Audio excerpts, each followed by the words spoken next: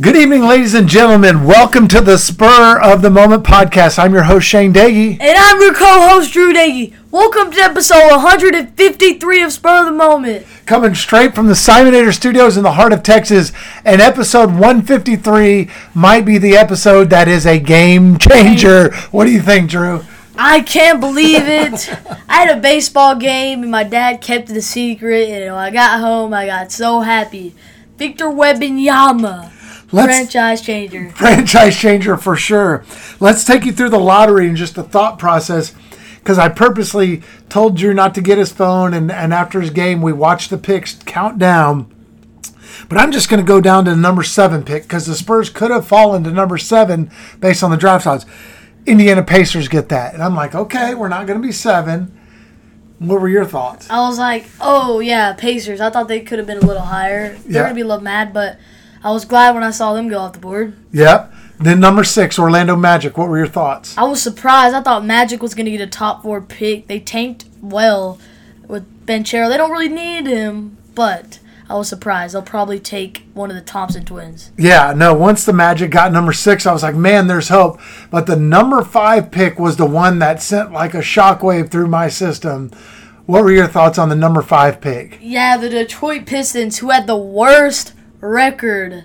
It wasn't good enough. Last year, they also had this happen. They were one of the top 2 worst records, and they got number 4. This year, they got number 5. Their luck is just not it on the lottery. So I didn't know what to think there, but I knew that we were going to be top 3 at that point. Yeah, no, they definitely, whenever the Pistons were called, my brain went to, the best odds were the Rockets and Spurs, and we're still left.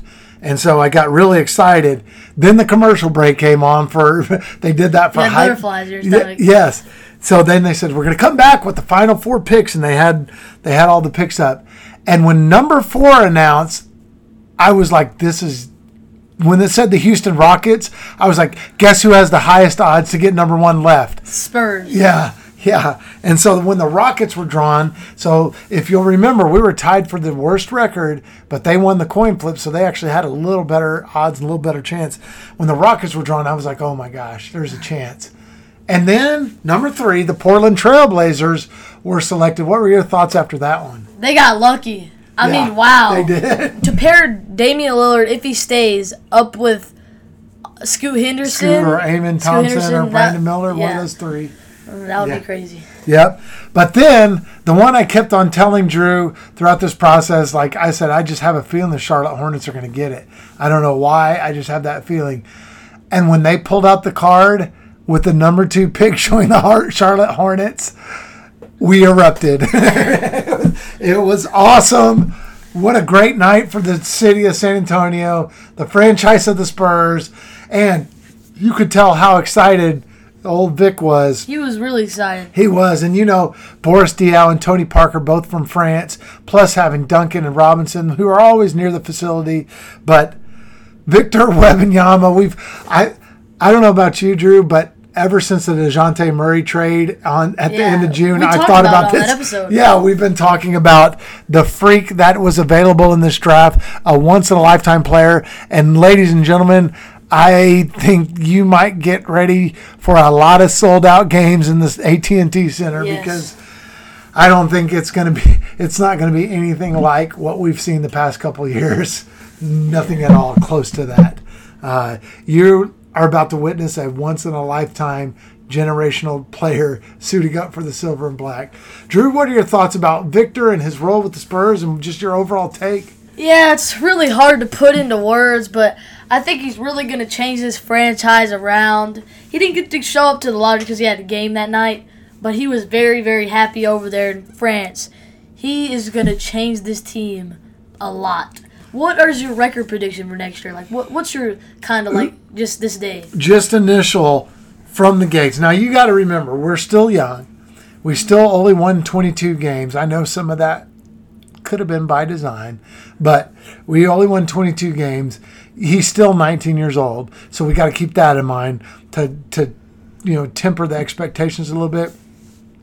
My take is I'm going to go right off the gates, and I'm going to say that we're going to have a big win improvement, I think it's going to be 20 wins more, which is going to bring us at 42 wins, 40 losses. That's my initial knee-jerk prediction. I think we're going to have a winning record. It's going to be barely a winning record. It's not going to be like we're going to go in and win 70 games right out of the gates, but I can see us being over 500. 42 and 40 is what I'm sticking with. What about you? Yeah, I was going to think around that area. I think we're going to finish 8th place in the West because the West is a very, very good conference, and they're not going to get worse.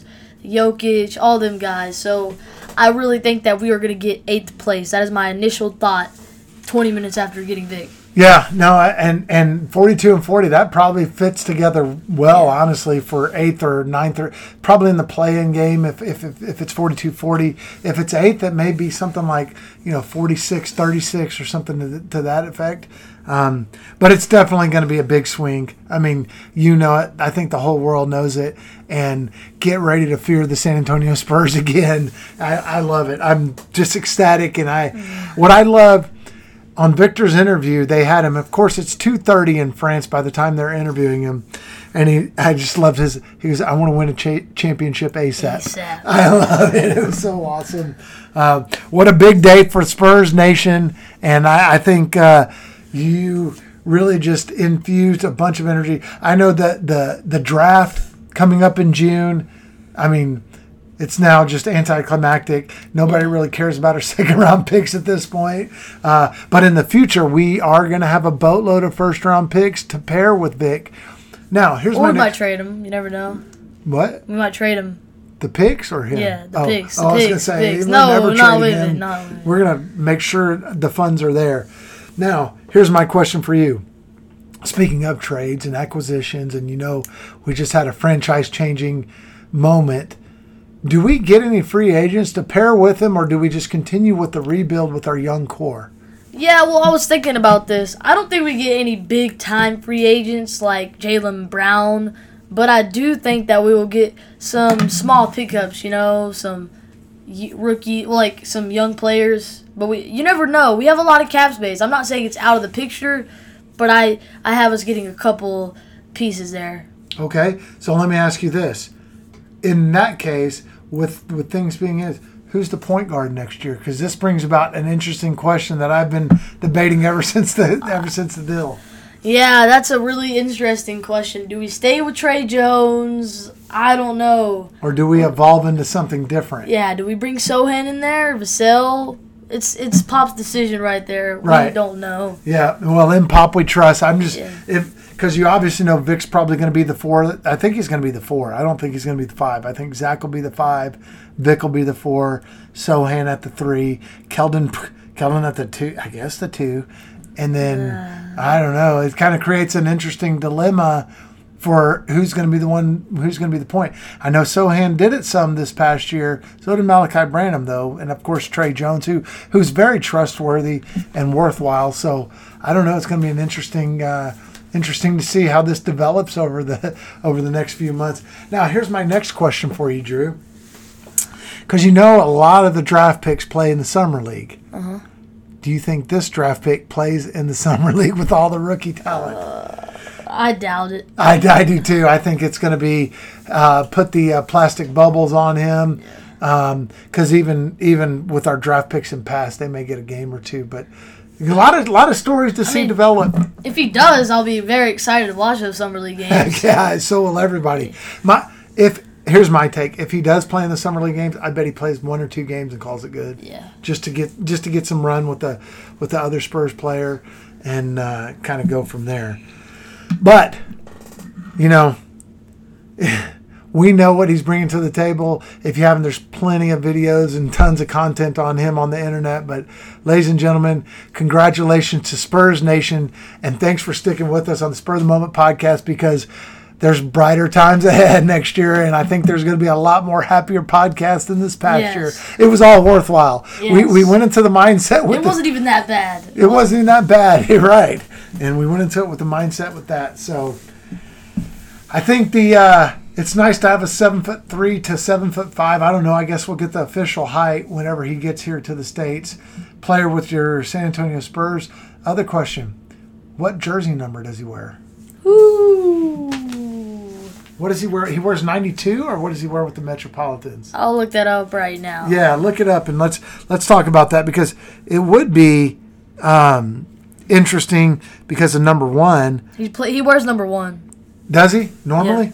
So there you go. So he wears number 1, and that's I guess that's it. We don't have a number 1 on our team, do we? No, I don't think so. Yeah. Well, there you go. I guess that makes it easy. That's what he's wearing with the Metropolitans right now?